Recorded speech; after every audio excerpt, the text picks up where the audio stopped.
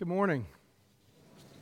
It's good to see you all on this second Sunday of the season of Advent. You know, you don't see a lot of John the Baptist Christmas cards. You can just imagine them. You brood of vipers, who warned you to flee from the wrath to come? Merry Christmas and Happy Holidays. And that's John's message for us today. I'm glad you all came for that. Maybe not what you were expecting as we get closer to the season of Christmas. And it's not lost on me that John came in the wilderness. We're told that over and over. John 1 crying out in the wilderness. The wilderness is, of course, an actual physical place, the wilderness of Judea. It is a rocky, dusty, barren, desolate place. The actual geographical location of John's preaching, John's ministry of baptizing, and as is often the case in Scripture, things sometimes point to something deeper, to something beyond themselves. John comes in the wilderness, into, that is, the place of difficulty, of uncertainty, the place where you have to trust God. And he comes inviting the people to repent. Not a particularly popular idea or message, especially at Advent. Lent, maybe, we get it. We talk a little bit about that during the season of Lent, but it seems so jarring here in the midst of Advent as we come closer to Christmas. Calling the people in the wilderness to a life of repentance. To that is metanoia, that's the Greek word there, to turn around, to face a new direction, to reorient our lives towards God's coming among us. The God who comes again and again and again to us. To be focused there. That's John's message. And this turning is about much more than a simple kind of reorientation of our physical bodies. It's not a kind of look over there sort of thing. It really is about a change of heart.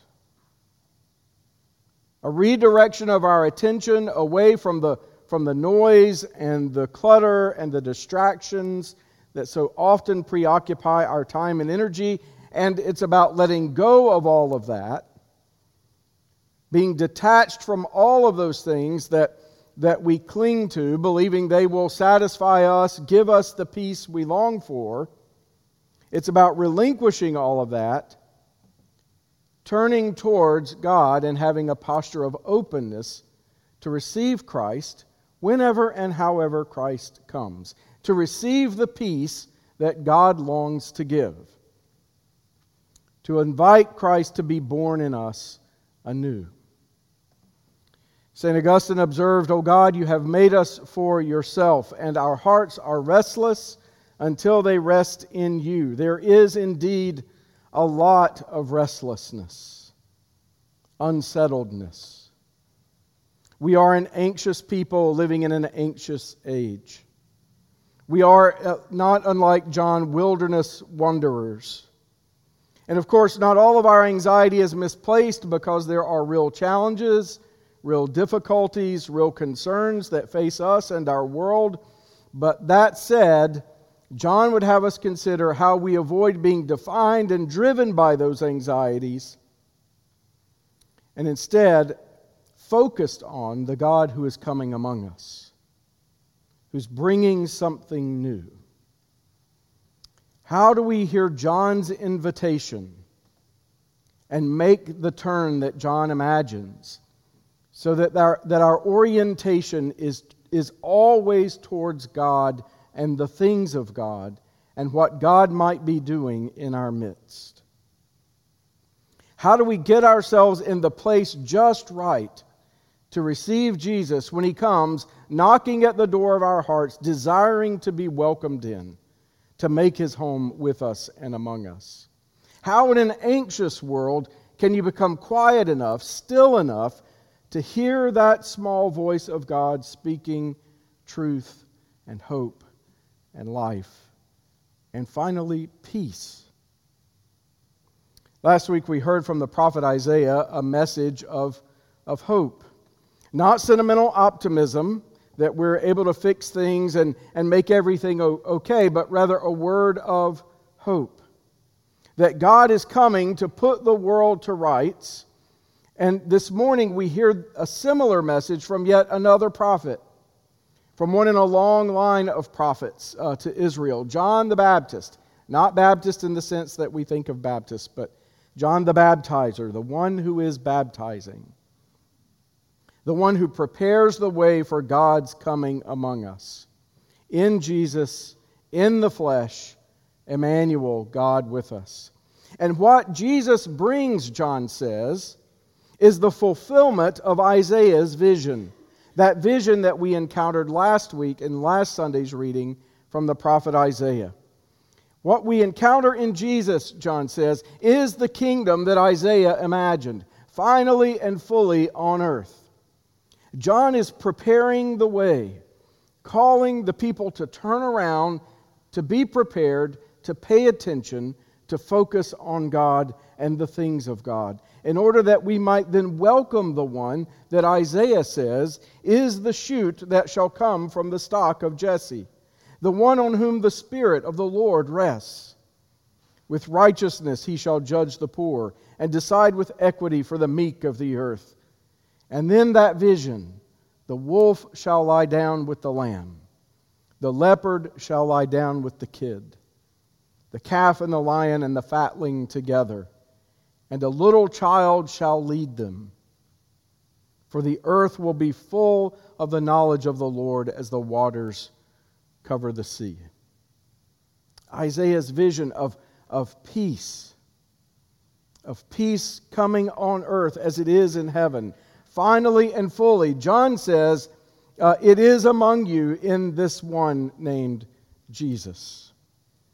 Don't miss it. Pay attention. Be prepared.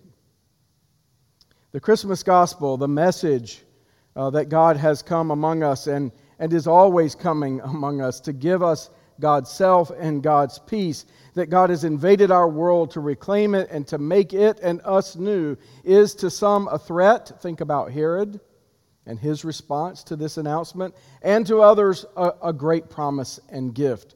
It is, however, to all the world a message about how God has turned the world upside down, has upset both the power structures of the world and our assumptions about how the world works, in order to give us a better story, a different way of being human.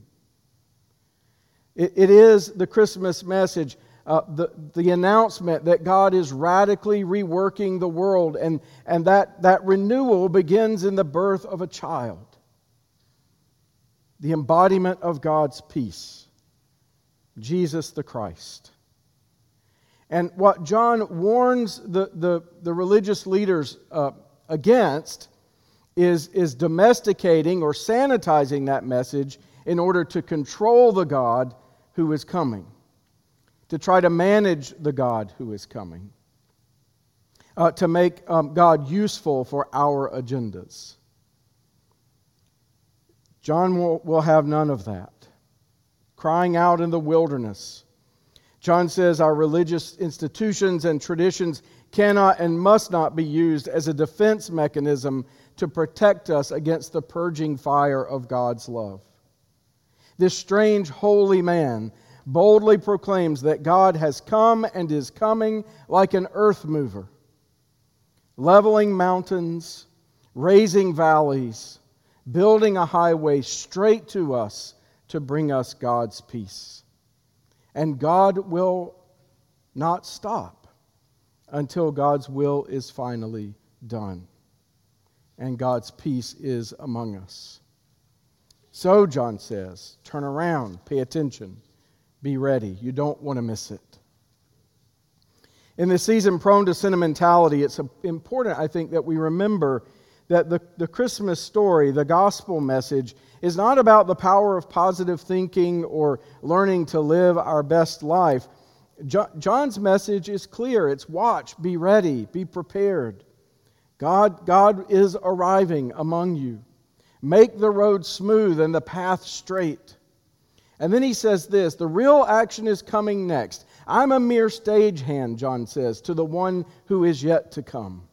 I'm baptizing you in this river in the wilderness, turning your old life into kingdom life, but he will baptize you with the Holy Spirit, with God's very presence, changing you from the inside out.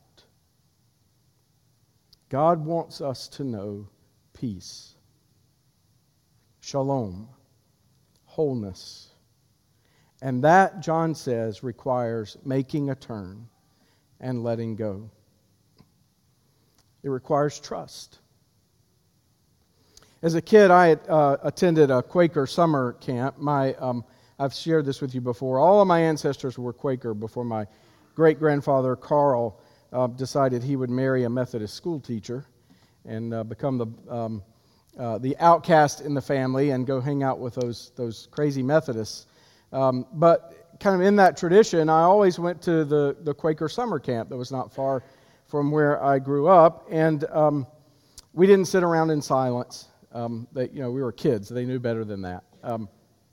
But I did learn silence there. I also bumped into an old Shaker hymn that some of you probably are familiar with, a hymn that talks about the gifts of simplicity and freedom and coming down in life to the place just right. The refrain reminds us that to bow and to bend we shall not be ashamed. To turn and to turn will be our delight, till by turning we come round right. What I didn't know then when we sang that, accompanied by some 19-year-old on a guitar, was that in that turning is our peace. In that turning is the world's peace. That's what the hymn's about. And John and the prophets are pointing us to. That if at Christ's coming we are to find ourselves in the place just right, ready and prepared to receive Christ anew, to welcome God's peace fully and completely, to abide with Christ and dwell with Christ, then Advent is not about covering up the dark parts of our lives with a few holiday decorations. Rather, it involves turning, a reorientation of life, letting go of some of our old ways of doing and being so that we might be open, receptive, willing to welcome God and God's peace in. Friends, we find peace not by rearranging the circumstances of our lives. We wear ourselves out trying that. But we find peace by realizing who we are. That we are fearfully and wonderfully made, and that we belong to God and are loved by God. No matter what wilderness at times we may find ourselves in, God is there, John says.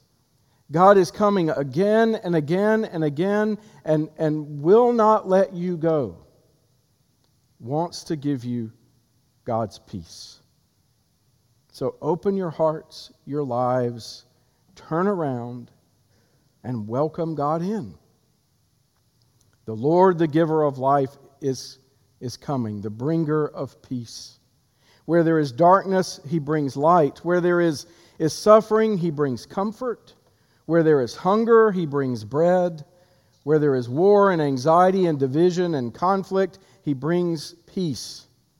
Not the absence of trouble, but the assurance of God's presence, even in the midst of the worst trouble. What we're talking about, what John is talking about when we imagine our lives and the world being at peace, is what Scripture calls shalom, wholeness. The wholeness and peace that only God can bring. And as Jamie Arpin Ritchie observes, shalom is what love looks like in the flesh. The embodiment of love in the midst of a broken creation. Shalom then is a hint of what was and what is to come. Where sin disintegrates and isolates, shalom, or God's peace, brings together and restores. Where fear and shame throw up walls and put on masks, shalom breaks down barriers and frees us from the pretense of our false selves. It is this wholeness that Isaiah and now John imagines, writing to a people who had experienced something of life in the wilderness, who knew of wars and rumors of wars, who were an oppressed people living in an occupied land. John recalls Isaiah's vision and directs people's attention there to the one who is coming, upon whom the Spirit of the Lord rests, who will judge with righteousness, who is love in the flesh in the midst of a broken creation, and who will bring God's peace.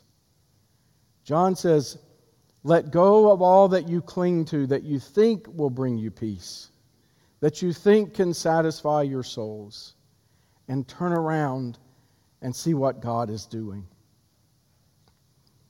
In Jesus, Mary's Son, our peace. Someone has described discipleship, a life of faith, as giving our attention to Jesus, focusing our attention there, trusting that Christ gazes back at us with loving embrace.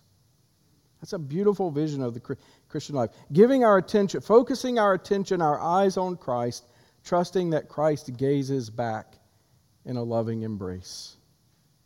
So friends, in this Advent season, we're invited to do just that. To look full in Christ's wonderful face. And to trust that in His gaze, the things that frighten and disturb will grow strangely dim. In the midst of the frantic wilderness, to pause, to slow down,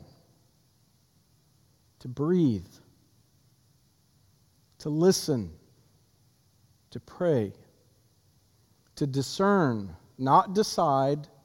We're really good at the linear decision-making thing. To discern, which means to go through life with a quality of attentiveness to God,